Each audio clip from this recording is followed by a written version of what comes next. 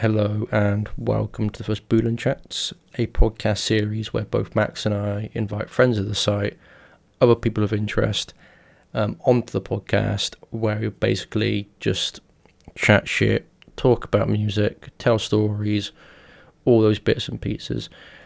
Very much kind of traditional podcast format that you'd expect, nothing revolutionary, which will, exist alongside the In Conversation series.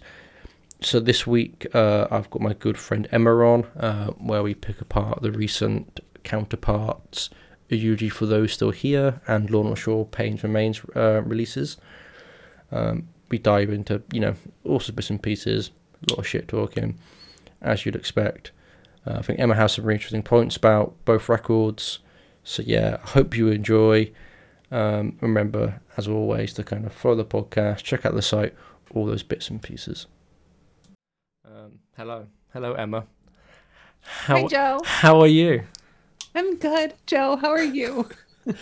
I'm fine. We'll do there's our cringe little "How are you" intro.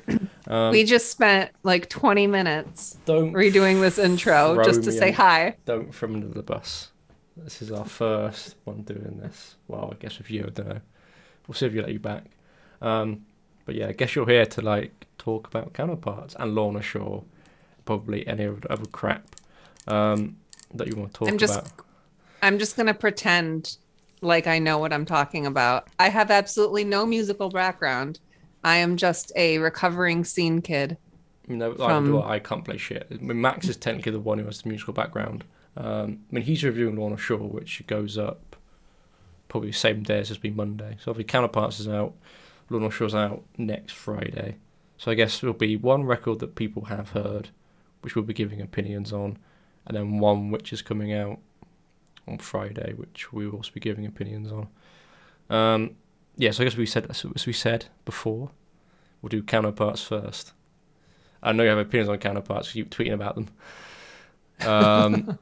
So I guess I will lead into that and be like, what is your, talk about Counterparts. Talk to me. Give me your Counterparts in your Nothing Left to Love hoodie, your Counterparts thoughts, feelings, emotions, breakdowns. I am probably pretty biased because Counterparts has become my number one favorite band within the past year. I would say last year, Bring Me the Horizon was at the top, Bring Me the Horizon and Counterparts. And then last year, once I really started digging into Counterparts lyrics, they slowly just became my favorite band right away. And so the new album,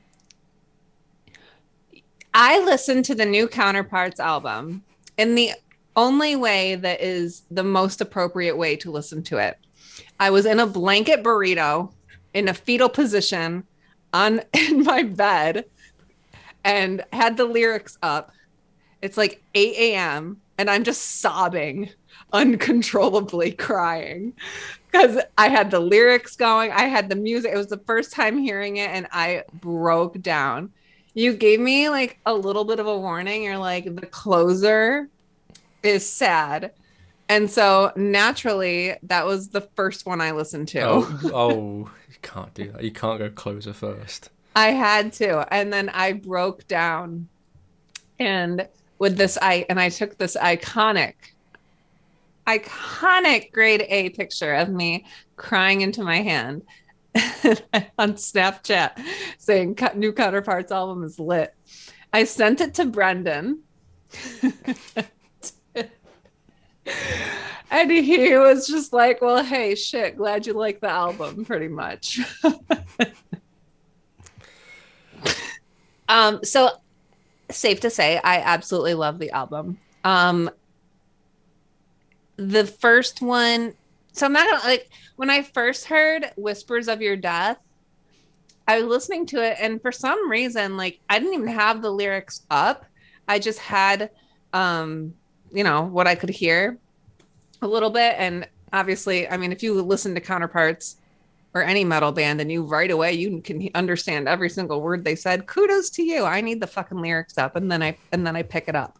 But, first time I heard Whispers of Your Death, I don't know why I had something came over me and I was is this like about a cat? Is this about his cat? And sure enough, then I checked Instagram afterwards and I saw, oh shit, it's about his cat.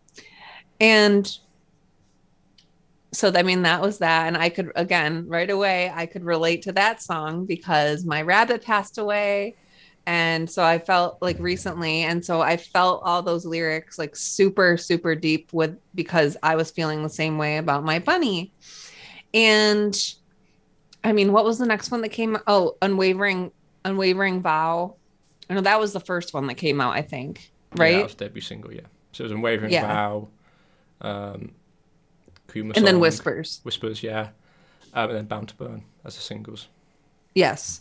Um, so when Unwavering Vow came out, I think I told you that that sounded like the Nothing Left to Love album, Yeah, which we love, right? Or did I no, I think I said what did I say? You remember? I can't be so Unwavering. I do agree that Unwavering Vow is. I feel that is kind of mentioned in my review. I think there's Unwavering Vow. I think it's Flesh and Skin, where it's like I'm using it, where they kind of sound very like they're cut from. I mean, the whole record is kind of within the similar formula of Nothing Left to Love. They kind of feel they kind of have settled with a format, a structure, a sound, production wise as well. With that, they found Nothing to Love, and they have just kind of expanded on it. But yeah, I do feel Wavering Round does especially lean into it quite a lot, just in terms of like its riffs as well. So yeah, Wavering Round is very much like I could see that being Nothing to Love, and you wouldn't really notice a difference. I think I said it reminded me of that mixed with the difference between Hell and Home. Yeah, I feel that there's a Oh, I can't really say No? that Hell and Home. Hell and Home is I feel the I was going to say it's a opinion for later, but I guess I'll probably dive into this. Is I feel that one of I think probably the main difference I see between especially between it kind of happened with You're Not You Anymore, but it happened with kind of like it started with You're Not You Anymore and was being solidified with Eulogy is I think you can kind of when you look at records like Hell and Home and Tragedy, they're very raw. I think they're quite like when it was 10 years ago. Brennan's a different person now, so obviously I'm not supposed to be the same. But yeah, they're kind of very raw, like rough around the edge. I think you kind of see in the way they're kind of written, produced. That kind of if you're going in from like a, I guess more musical critical position, you could be like, well, you know, this isn't great, this isn't great, this isn't great. But I guess kind of that rawness and that roughness gives it its charm, where it's just kind of a blast of emotions. Production's a bit rough. Song isn't. I think on Tragedy as well. The song was not too great in some places, but I still love the album. And I feel that with these new records, it's all. I would say it's smoothed out because I think the emotion's still there, and I think it comes from a different place where Helen Home felt more immediate emotionally, and then Eulogy feels more like introspective, thought out, and I think he's kind of maybe pushes more emotions into the end project in his writing there. But yeah, I think we're talking about Eight and Wavering Round, weren't we? So I feel that they have. I do feel that they Wavering Round just kind of come to love. I think there are a few songs. Obviously, Soil does call back to Soil. Right. I feel kind of especially with like Alex and Jesse coming back, because Alex wrote songs for Helen Home. Obviously Jesse was on I think that and Tragedy as well. So I think kind of instrumentally, it does feel like you can hear kind of that sounds like more. I think I don't think there's really anything on the record that sounds like You're Not You Anymore. I think that's probably the one record that feels. I really like You're Not You Anymore. But yeah, that feels like the one record that feels absent in terms of like influence and sound on Eulogy, which is interesting. But Yeah, I can see what you mean. But what we love about Counterparts is their consistency, right? So even though they are they are changing the vibe and the feel and the sound of different of their different albums. They still have the same consistency. They're not pulling a fucking like hundredth where they completely do change sounds, or Bring Me the Horizon where again from screamo to fucking whatever that is. And they're staying consistent with the same. And when I also paid for one of Brendan's cameos because his cat needed help in the vet and whatever, and and he was needed help with vet bills, and I'm like, I'll take one for Kuma, like I will donate for Kuma, rest in peace Kuma. But I asked him about his writing process because I'm a writer. I write a lot of poetry and narratives and prose and all the things. And I wanted to ask Brendan specifically about his writing process because his lyrics have always inspired me so deeply. And especially now within the past year, if not all of my poems have been inspired by some line or something I've heard from his songs. And when I asked him about it, first of all, what I found very interesting is that he puts lyrics to the music after the music's already done and completed. He was saying, I don't want to, like, I'm not writing the song twice. I'm going to take I want the music already finished, the instrumental's done, and then I'm going to put the lyrics on top of it, which I find really, really interesting. But also two of my best friend, well, my best friend and my boyfriend are both musically inclined people. And when they write lyrics and sing, and they do the same thing, they need the instrumentals first. So, but for me, I would feel like I need the writing first, but that's because I'm not, I don't know, I'm not instrumental. And I would say that lyrically, Eulogy actually reminds me a lot of End more than the other like Counterparts albums, because I'm noticing this, what's the word? I'm going to say this. I mean, it's very evident in Eulogy, but there's a hint of like incorporating religious aspects into the lyrics, and N does the same thing. I noticed that. Huh? I hadn't noticed that before. No, I noticed it when I was going through it because, and it's just, it looks at, I look at words like, I don't know. I'm just going to like pull some out of the hat. Like words like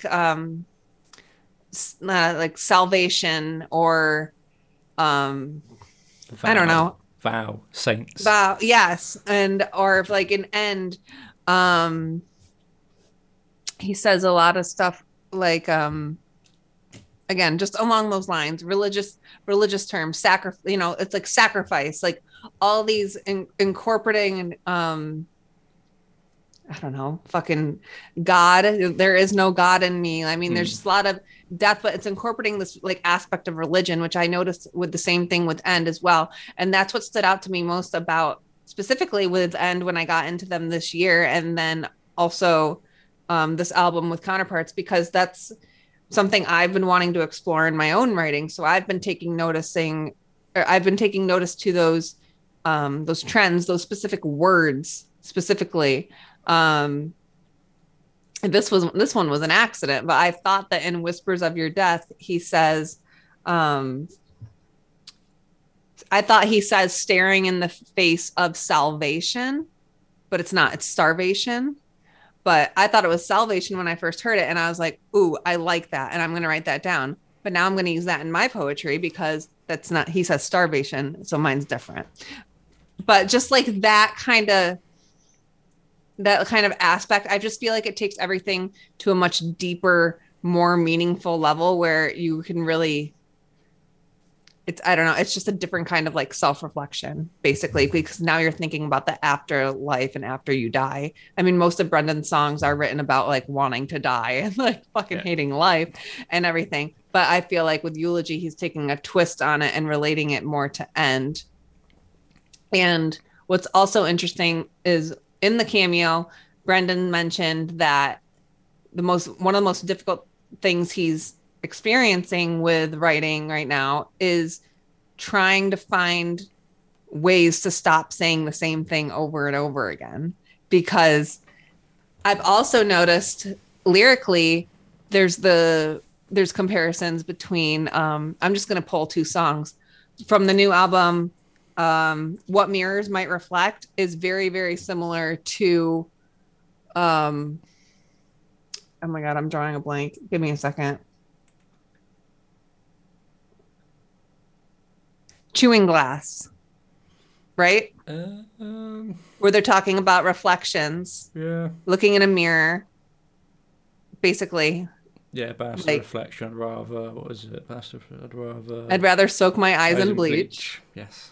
Yeah. And then the rest of the song proceeds to be like, you know, talking about or seeing a reflection of yourself and like fucking hating it, right? So same thing, same idea with what mirrors might reflect.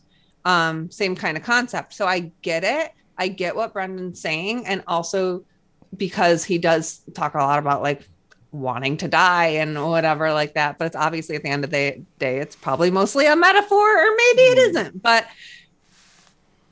don't we love that though? Like, that's why Counterparts fans love Counterparts because they are consistent. They're hitting the lyrics on a deeper meaning. We can relate to them. He's finding different ways to say the same thing. Yeah, but they're beautiful, different, meaningful ways. Yeah, I think the thing is with Counterparts is because you mentioned someone like Bring the Horizon. And I know we discussed it before, but kind of I think with Bring Me, because what happened with Bring the Horizon is they release a record, then more often than not you get, so like Sempiternal for example. Sempiternal, you get a shitload of bands copying them. So they've got to change, so they can't, Bring the Horizon as a band can't release the same two albums now. Because basically they release an album, people will copy them, and if they release the same album again it'll seem like shit basically. I think the thing is with Counterparts is obviously there was like the melodic hardcore peak of like 2016, 2015. But I think there hasn't been a band who has sonically and lyrically, emotively, whatever word you want to use, has managed to basically replicate or do what Counterparts do, either as well or come near to it. You can dig through a shitload of melodic hardcore bands that have come out through the years. I don't think there hasn't been anyone who really has done what Counterparts does, and there's a lot of other bands out there other bands have kind of come along and kind of, copied them, reached my levels or whatever. I think Counterparts hasn't, so I think that has allowed them to, I think they do kind of stay in the same lane for the most part. I still think they are quite, their evolution has been more subtle, I guess. Some bands have these massive changes between records.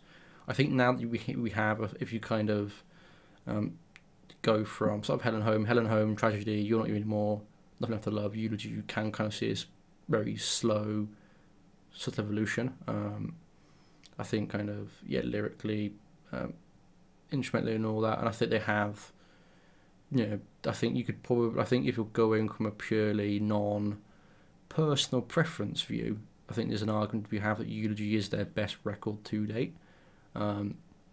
Just because, they're a band that have been doing this sound now for a decade, you'd expect them to, be good at it, basically. And I think they have got, I think with Alex, Jesse coming back in, I think with Carl on drums, and then obviously, I think Brandon is probably at his best as a songwriter. And I think, what End's putting out, I think the NDP is some of the best material. There is just a band which is basically very talented. So, I think as you're saying, I said like the lyrics as well. I think if you take, I think there are a lot of people who will discount. Well, not a lot of people. I think there'll be some people who discount this as kind of like same old Counterparts. I think if you do, so the lyrics, change into more religious. If you compare lyrically, the record to something like You're Not You Anymore, or even like Tragedy. Obviously, Brenner's very different points in his life when he wrote these. I think Tragedy is basically very, very turbulent, and there's a lot of kind of relationship, friendship stuff all going on. This is this guy entering his 30s now, different point in life. I think kind of to force sonically as well. There's evolution, so yes, it's good. Is what I'm trying to say in a really roundabout way. But whether or not it's my favourite, I'm still deciding. I think I'm kind of curious to know what because I guess if you went, because I think I've seen a few people who entered either Counterparts in the Fame to Love era or this one, and I thought I went from my peak with Hell and Home, Tragedy, and You're Not You Anymore, and part of me is like I'm not sure where to place it, because there's a lot of songs that emotively I'm very I guess attached to is probably the word to go with. Like Stranger, You're Not You Anymore, Arms Like Teeth, Choke, it's a very strange one I'm attached to. Like Solace, Outlier, Compass, Ghost, where I'm like, that's my backlog. So yeah, I don't know what, I'm just curious to know in terms of personal preference where this kind of sits for you.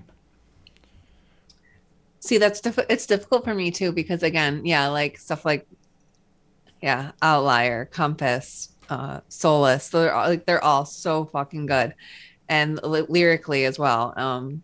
But although I will, I agreed with you when I read your review that there are 3 songs that are probably the weaker ones on the record.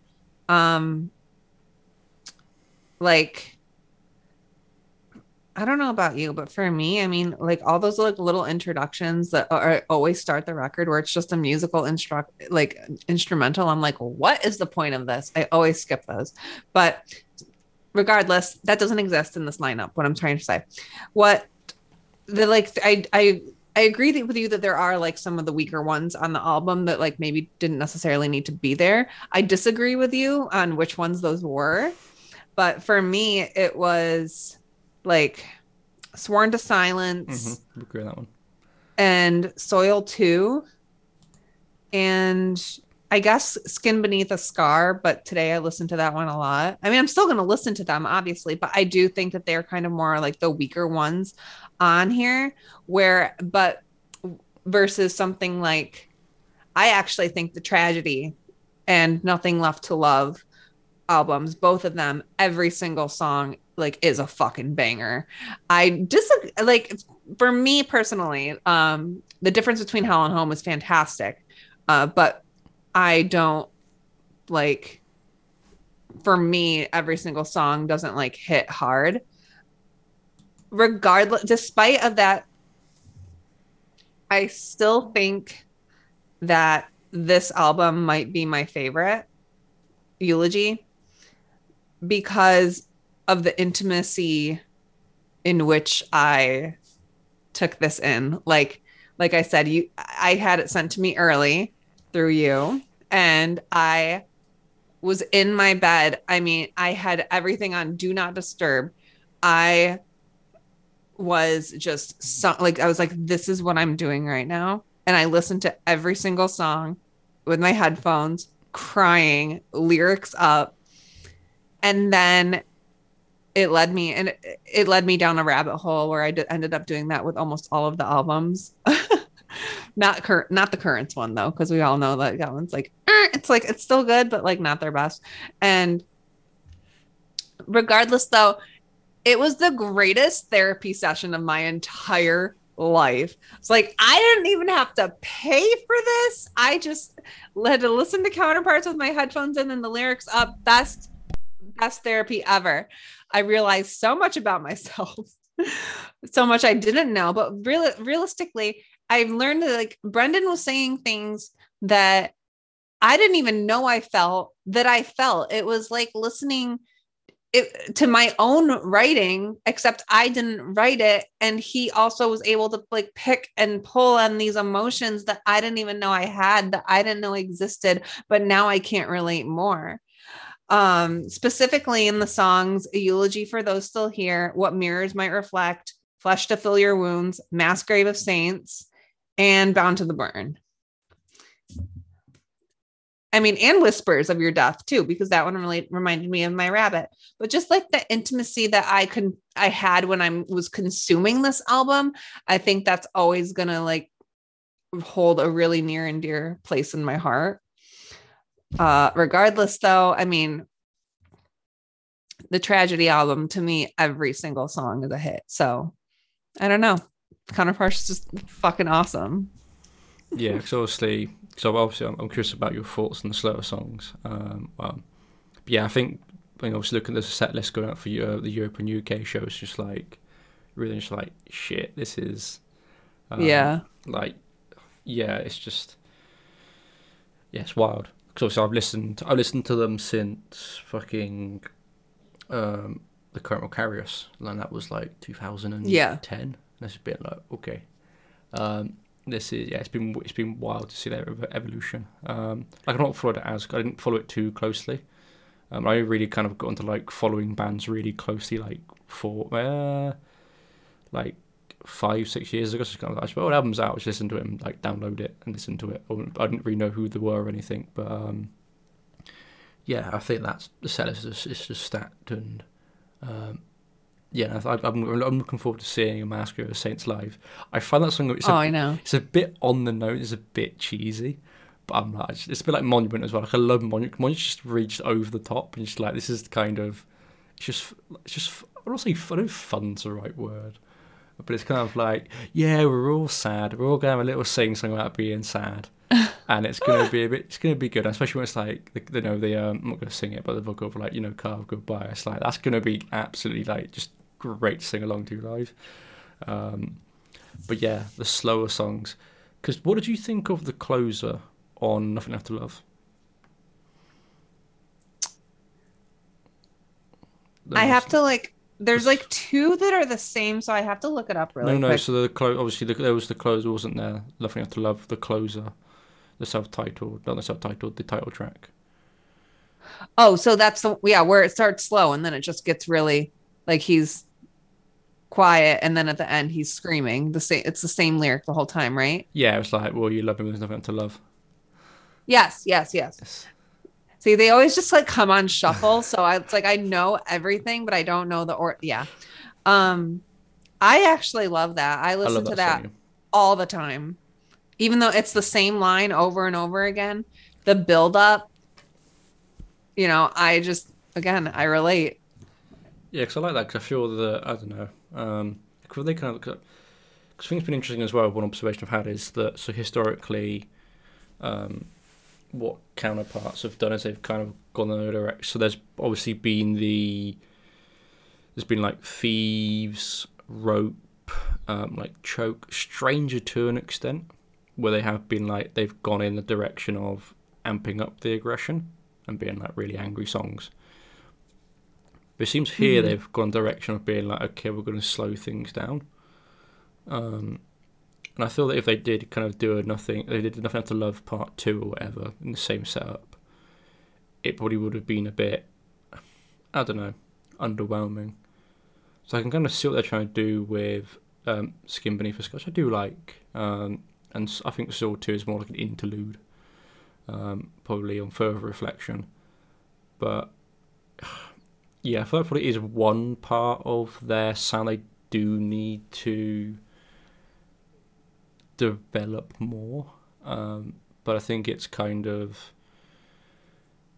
I think it's a direction that again, as we're talking about evolution, I think it's a nice new direction they've taken rather than just being like mad heavy throughout. Just to be like, okay, we're gonna slow down, have a bit of like sad chill out time. So I'm curious to kind of see what they'll do next, or even the B-sides. The anger is still there in Unwavering Vow, right? If I could, I'd murder you myself. Unwavering Vow is a heavy song. I think Unwavering Vow is probably, especially with the breakdown as well, probably leans into kind of what historically Choke has.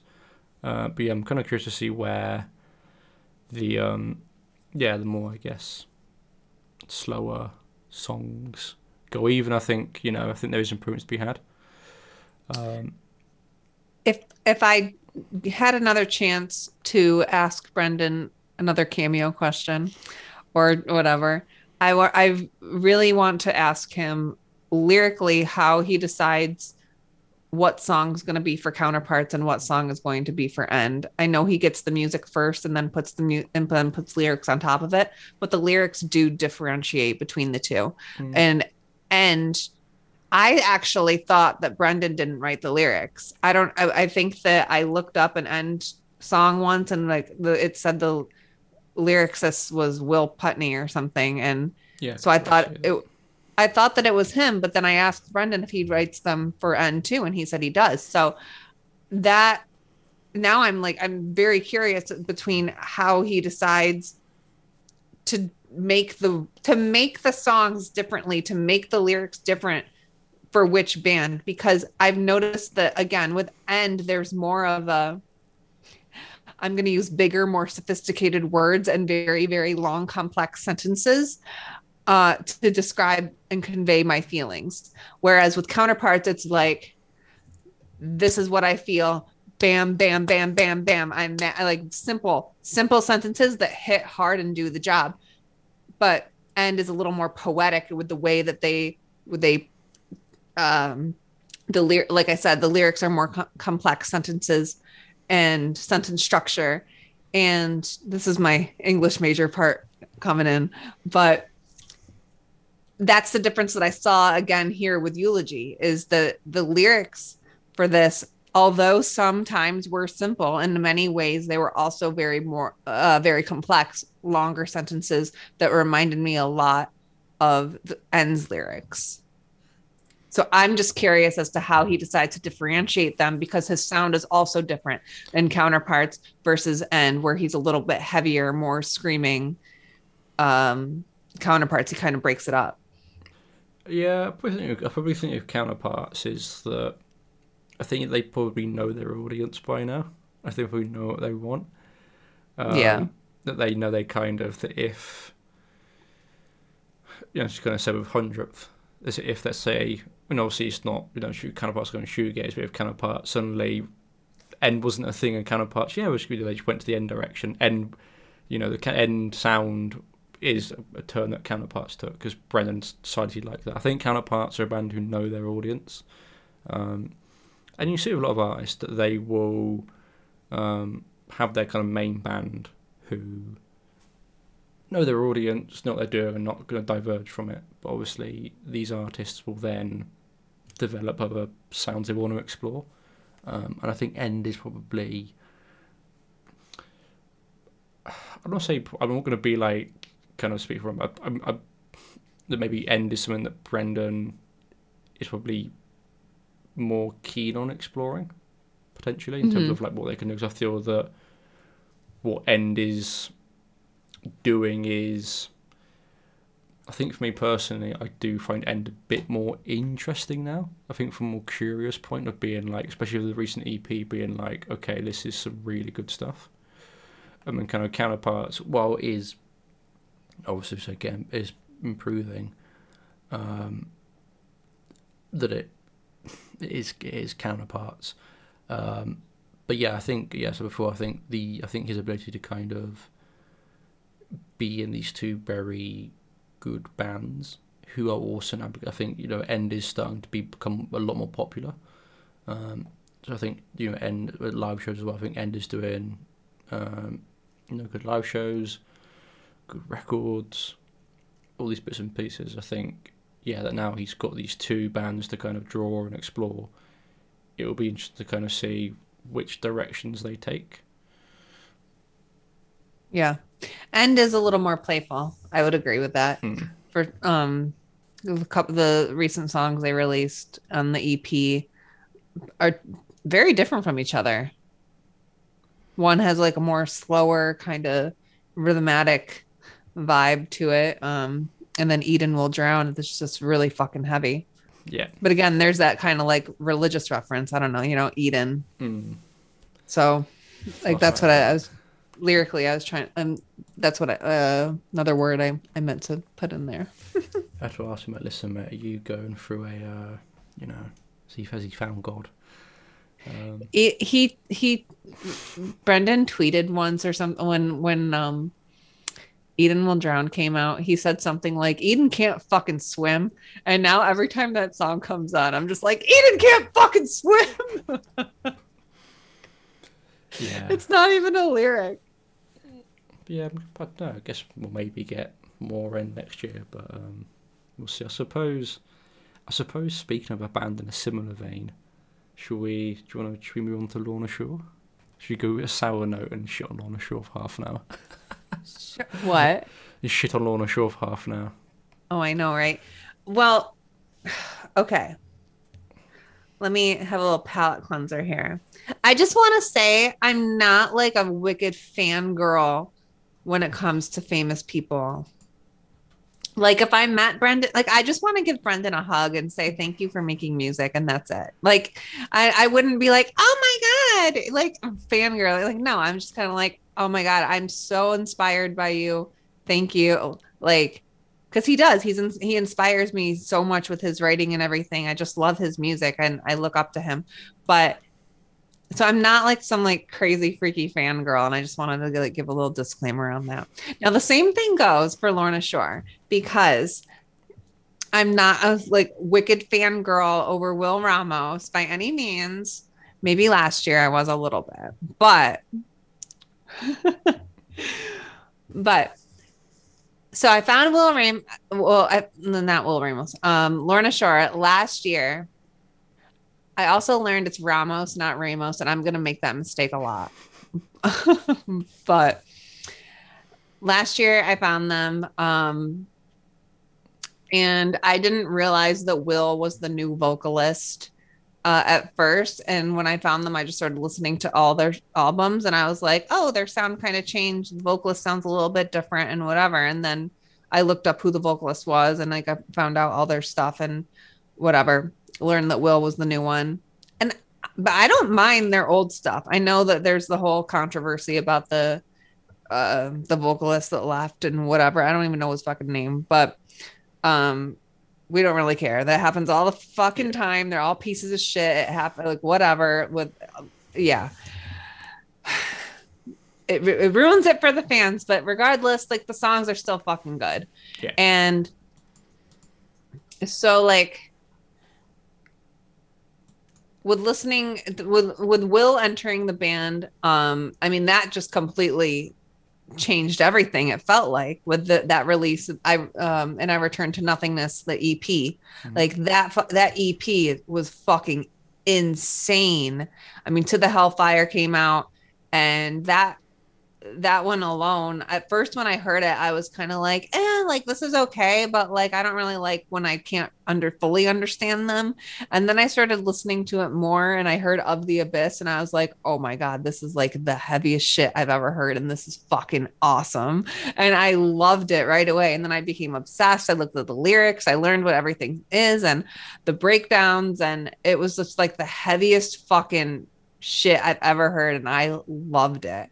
Right. So I was like, oh my God, I'm so excited now for new Lorna Shore. Like the other shit's good, but this is good too.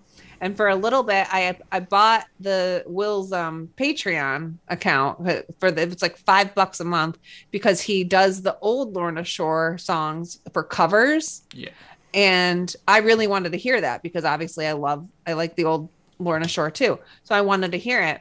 And really good. Honestly, I'm going to be honest, there's not that much of a difference between the sounds, in my opinion. If you played them side by side, I'd probably think it's the same vocalist with maybe just like he had an off day or like something, but like, don't take my word for it. I also have like wicked hearing loss. I have hearing aids. Like I'm tone deaf. So like, don't take my word 100% for it.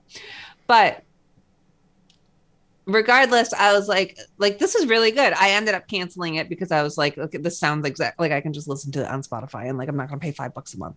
But whatever. I digress. So I was stoked for this new album, right? I'm like, fuck it, like Will Ramos, incredible vocalist. I mean, he has so much talent, and I've learned that now I am getting into the heavier stuff, like I heard an interview with Will where he talked about one of his inspirations is Infant Annihilator. I'm getting into Infant Annihilator now because, Classic throwback.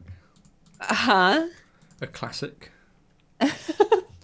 Well, so like I don't really listen to like instrumental music, right? Like where it's just instrumentals. I like need to have lyrics, but in a way, I talked about this to you before. In a way, the heavy screaming, even if you can't understand them, it's an instrument in itself. It's still like this like instrumental Yeah. ambiance kind of vibe. Yeah, because I feel, because we spoke to Madeline Munzer, and also known as Aristotle Exy, and she made this point, I think, to us. I'm not sure if it was recorded or not.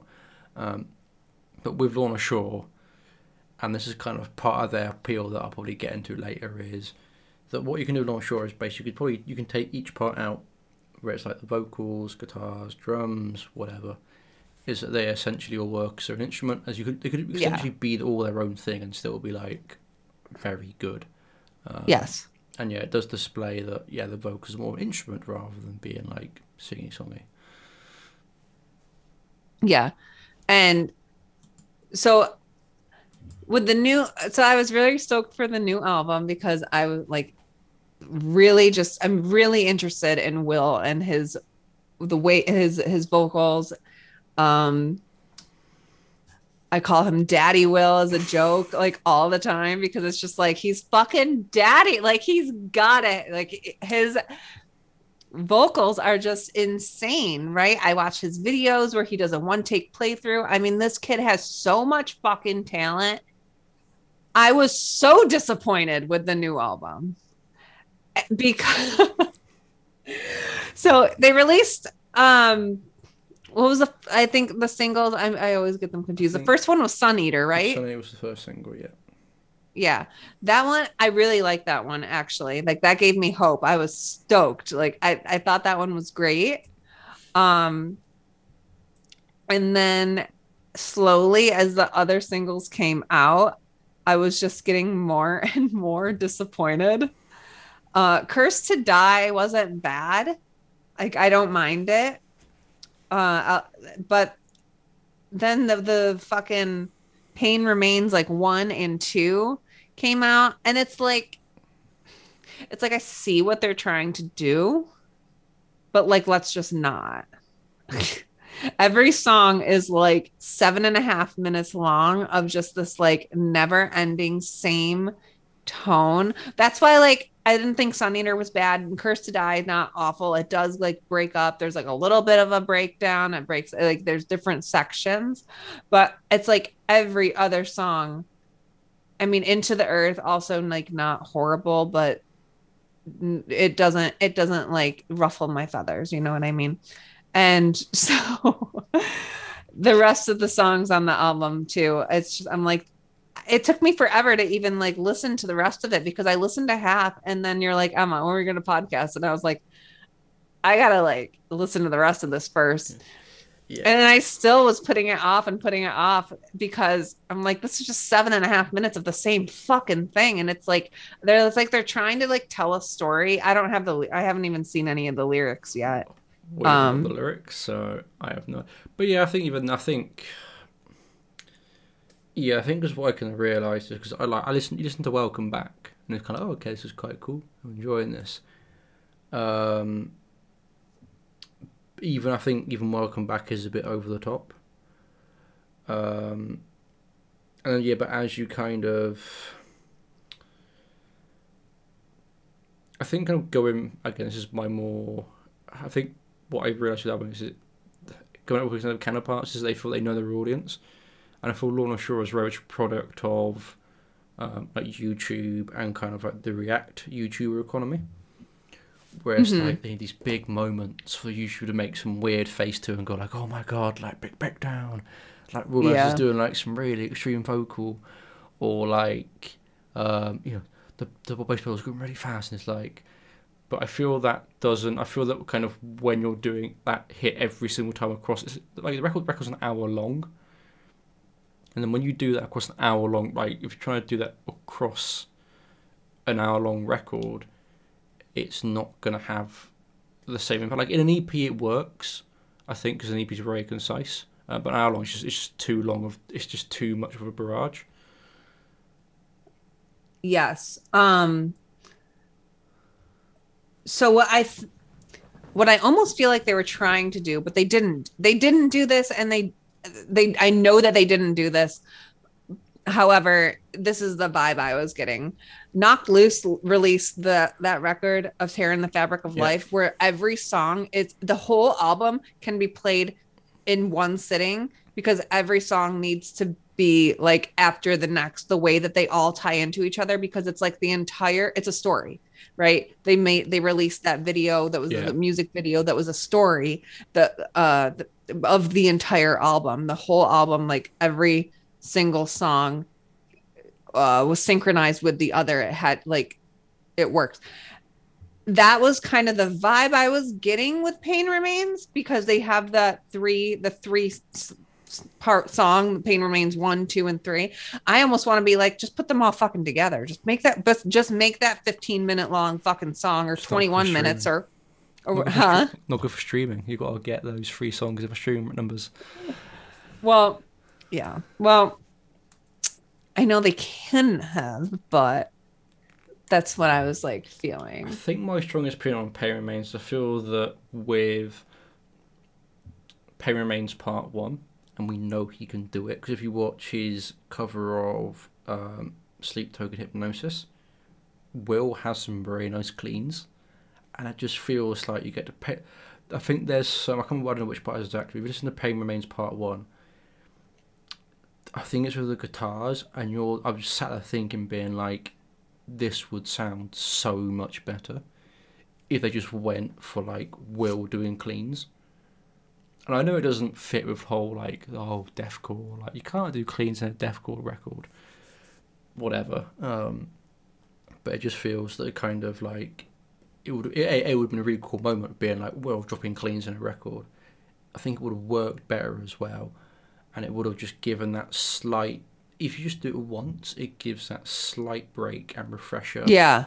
Going into the final stretch, because like it does feel that, again, with Pain Remains, that is essentially meant to be the crescendo, the big kind of, 3-parter, I think, as I put it to my friend, is that I could say, but yeah, I think the issue with the record is it feels like you're playing Elden Ring. It feels like you're playing Elden Ring, but every single moment is a boss fight. Which, and I feel that if they added in like, a nice clean section, it would have felt like a wee bit of kind of interlude that should kind of go towards like the final boss. The path of the fight is just like, nope, it's just kind of like you're jumping out of one big boss fight into this big final boss fight, but all we're doing is boss fights, so it loses its impact. And I feel like if it was just a nice kind of, Will doing some cleans, something a bit different, it would have given that brief kind of respite break difference going into their big crescendo. I'm so glad that my boyfriend plays Elder Ring or whatever, so I understood those references. The video game, like that's a good part. I was gonna say cinematic, like it's like they're trying to have this big cinematic orchestra experience type of thing, where I felt I was gonna say, like, see, I don't play video games though, so like, but that makes a lot more sense. But I was gonna say, like, I feel like it's like a Lord of the Rings movie, or like a like I envision walking to the fucking Shire, walking whatever. It's like a dark, dreary day, and you have to build up to this big, fantastical moment where there's a big cat, like whatever. So like, yeah, the video game reference makes a lot more sense. But here's the thing, I like it. I like that cinematic kind of experience with the orchestra and the whatever. But yeah, there's got to be something to break it up, because it was just 7.5 minutes long of like him doing the same things, the same vocals, and it's just like I was like, I'm listening to it and I'm like, oh my God, like this, there's still how much left of this song? And it's like, okay, cool. What's he going to do in those last 2 minutes? And then so you listen and then it's the same thing. And that's why I did like Sun Eater because that was like literally that's like the only one on the entire album that's like really good that I think is like a banger. There's no other song on there that I'm gonna like reach to and be like, hey, I think I'm gonna listen to this today. Like it'd probably just be something that comes on in the background music. I didn't mind Wrath or a puff up what is it? Apotheosis. Yeah. I didn't mind that one either. Am I gonna reach for it? No. Am I gonna reach for To the Hellfire or Of the Abyss? 1,000%. Like there was so many different sections and breakdowns and still like the cinematic experience and within all those songs as well. This album was just such a disappointment. Yeah, I think I'm gonna be curious to see of the reception it gets. I can feel it will kind of, because they're definitely a band who has like a lot of expectation behind them now. And I've not been following too much with most of the singles. But yeah, I think there'll probably be a lot. I can see it kind of getting a lot of album of the year shouts. As I think it does play into the audience that it knows it has, who come from that. I'm not saying they all do, but yeah, it definitely comes from that kind of YouTube reaction corner where they just want the big moments. They want this constant kind of and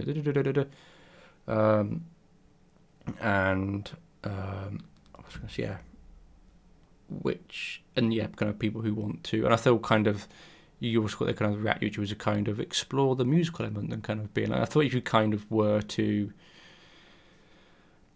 perhaps deconstruct the record from a purely music theory perspective, probably be like, yeah, it's great. But yeah, I just don't know. It's just something that isn't. I don't know. I don't know. The ones where I feel with some records you do go in with too many expectations. I feel kind of Spirit Box one was for me that I could maybe say that I went in expecting too much. But I think with Lorna Shore and both some Spirit Box, I think they have shown the talent and ability to kind of do great records. I feel with Lorna Shore is kind of with this. I'm probably going to be a bit more forgiving, to be realistic, and be like, okay, first full length with Will, and kind of see what they do next, which is a bit disappointing. But I'll kind of see it as like their debut full length, a new debut full length 2.0, and that maybe what comes next, they'll maybe explore those more intricate parts of their sound. Well, this album sounds completely different from the other Lorna Shore albums before Will even came Yeah, on, right? yeah, And I think that the EP that they released sounded very similar to those other albums. However, they were taken to the next level. Will took them to the next level, making them some of the heaviest fucking bangers that came out last year. But I had those kinds of expectations with the release of this new album. But you know what this reminds me of? And I'm probably going to fucking butcher this too. I might sound like a fucking moron, but there's a band that's called Brand of Sacrifice. Do you know them? Yeah. They're like, so I listened to a couple of their songs and I was just like, this is pretty good. I sent them to my boyfriend and he was like, oh shit, this is an anime band. It's from something called Berserk. I Berserk. Okay, well, I don't know, but I guess it's from some kind of anime thing or fucking manga, anime, whatever. That's the vibe I'm getting from this record now that you mentioned the video game aspect of it, not in YouTube. Not that it's an anime kind of band, but it does seem like they released this album to specifically be some kind of video game background music or like I could see that. Like they didn't, but you know what I mean. Like Yeah. I could see it. Yeah, I mean, I don't know, but yeah, and I feel that maybe perhaps why with Lorna Shore is that deathcore has kind of been going through a bit of, I think, Fit for an Autopsy. A lot of people consider them. There's a kind of a bit of debate whether Fit for an Autopsy are deathcore or not deathcore. I still think Fit for an Autopsy, I consider them deathcore, are the best deathcore band out there. But I do think there is a need within the deathcore genre for somebody, as you've been seeing a lot of metalcore. So you've got bands like Northlane, Loathe, to name two, who are kind of pushing the limitations of what metalcore can be. I don't think you perhaps got that yet in deathcore, and deathcore is kind of stuck with limitations. And a band like Lorna Shore, who do deathcore very well, I think do stand out. So yeah, I do think with Lorna Shore it is partly the fact that there has been a deficit in deathcore over the last 5-7 years. Excluding Fit for an Autopsy, I think you move like Rings of Saturn and whatnot, but I don't think there's been anything too spectacular coming out of the genre, so I think Lorna Shore do perhaps get put on a pedestal slightly as well because of that. Is Acacia Strain deathcore? I don't know what they sound like. Possibly. I haven't listened to Acacia Strain for a year or so. Oh. Well, Acacia Strain, I mean, there's the consistency, and they don't take off. Like, it's not, deathcore bands aren't going to take off like fucking Bring Me the Horizon. But I think that's what Lorna Shore would be the first deathcore band to take off like Bring Me the Horizon. So because there's the hot young new vocalist, right? Will's he's from YouTube. He's all over YouTube. Yeah. He's doing the thing. He's on the TikTok. Like he's out doing the thing. He's gonna hit the younger generations than what the I guess fit for an Autopsy or Acacia Strain would do. I mean, it's different generations, right? Will's younger. He's in the scene. He's doing the thing. He's going to hit those different audiences because he is on YouTube and TikTok, and he's going to be able to, notice the different trends and patterns. However, I don't know why his tour with Bring Me the Horizon fell off. Like, he was supposed to tour with them, and then COVID. I think it's just COVID stuff. I think because it was going to happen last year, wasn't it? It's kind of the tour still happened, but Lorna wasn't on it. Oh, okay. I think maybe that's probably booking clash, I expect. Because I know they did a recent tour around here with Parkway Drive. Yeah, I'm not sure, but I mean, that is an example. Like, for whatever reason, I don't know why they're not on it anymore. But the point is that he was on opening for Bring Me the Horizon. He was scheduled to open for them, which was gonna open up. I felt like that was gonna just take off Lorna Shore, like fucking skyrocket it, because now Bring Me the Horizon, they have their old stuff, and at their shows they do allude to the older albums. Like, I think I heard them play Diamonds Aren't Forever when I saw them. I mean, even if the records don't reflect it, when Ollie does the shows, he brings it back. He knows that's like the fans that are there are the diehard Bring Me the Horizon fans, and that's the shit they want to hear more so. But regardless, even with the new, more techie kind of pop stuff that Bring Me the Horizon is releasing, and let's say those audience members are there, those audience members aren't gonna like listen to something like Lorna Shore where it's death metal, but they would if it was at a Bring Me the Horizon show, and then it links the two. Will Ramos and Ollie Sykes, like, it's gonna link them. I just see that happening. Maybe not so much with this album though, because this album, it was a mess. Like, it's like I appreciate that they were trying to create a different sound from the other albums, but there was a reason why metal reviews or music reviews or whatever were saying that To the Hellfire was the heaviest fucking song to come out last year, because it was so good. And they really, really should have stuck to at least one. Like there should have been like at least something similar, because I feel like a nice little EP is kind of like, it's like a little foreplay before you get the big climactic orgasm, right? And so instead, this was the opposite, where the EP they released, that was the big climactic orgasm. And now we're getting this like fucking sense of blue balls after with Pain Remains. Do you like my I like analogies? that. I always use the word "pay remains" after as well, which is Is that academic? academic. Yeah, you could use that in a review. Yeah, I can remember bringing. I think there probably is a wider. Yeah, there's a wider ongoing debate about obviously the Bring Me stuff. It's like, oh, it brings in new fans who will then find the old stuff and go to the gigs. I don't know. I don't know how effective that is. But yeah, it'd be because to kind of see where Lorna do end up in perhaps kind of even like 1 or 2 years time. I think there is kind of a bit of shift. I think there's a shifting sands moment within metal and the core genres and whatever you want to call them, where it's like who is. So I think Spirit Box are kind of one band who are in there. Lorna Shore, one band who are in there. I think Loathe are probably one as well. That's a wide one. I'm trying to think who else. But in terms of I think we're kind of slowly entering a new, I don't say era, because it sounds a bit cheesy.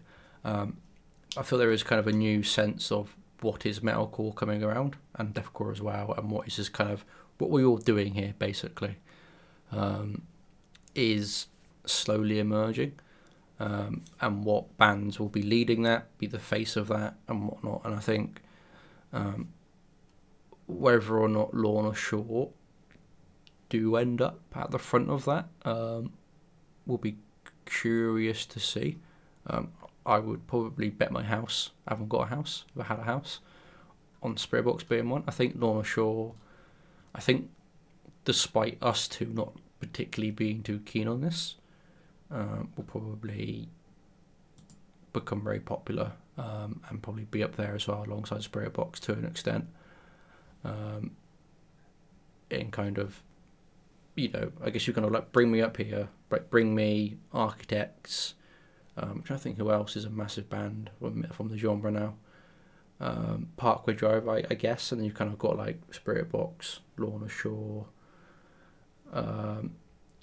Who else? Probably not Stray, maybe Stray. I agree. I think Lorna Shore will take off despite this record, but I think that they're going to take off because of that EP. Like that's not going away. Yeah.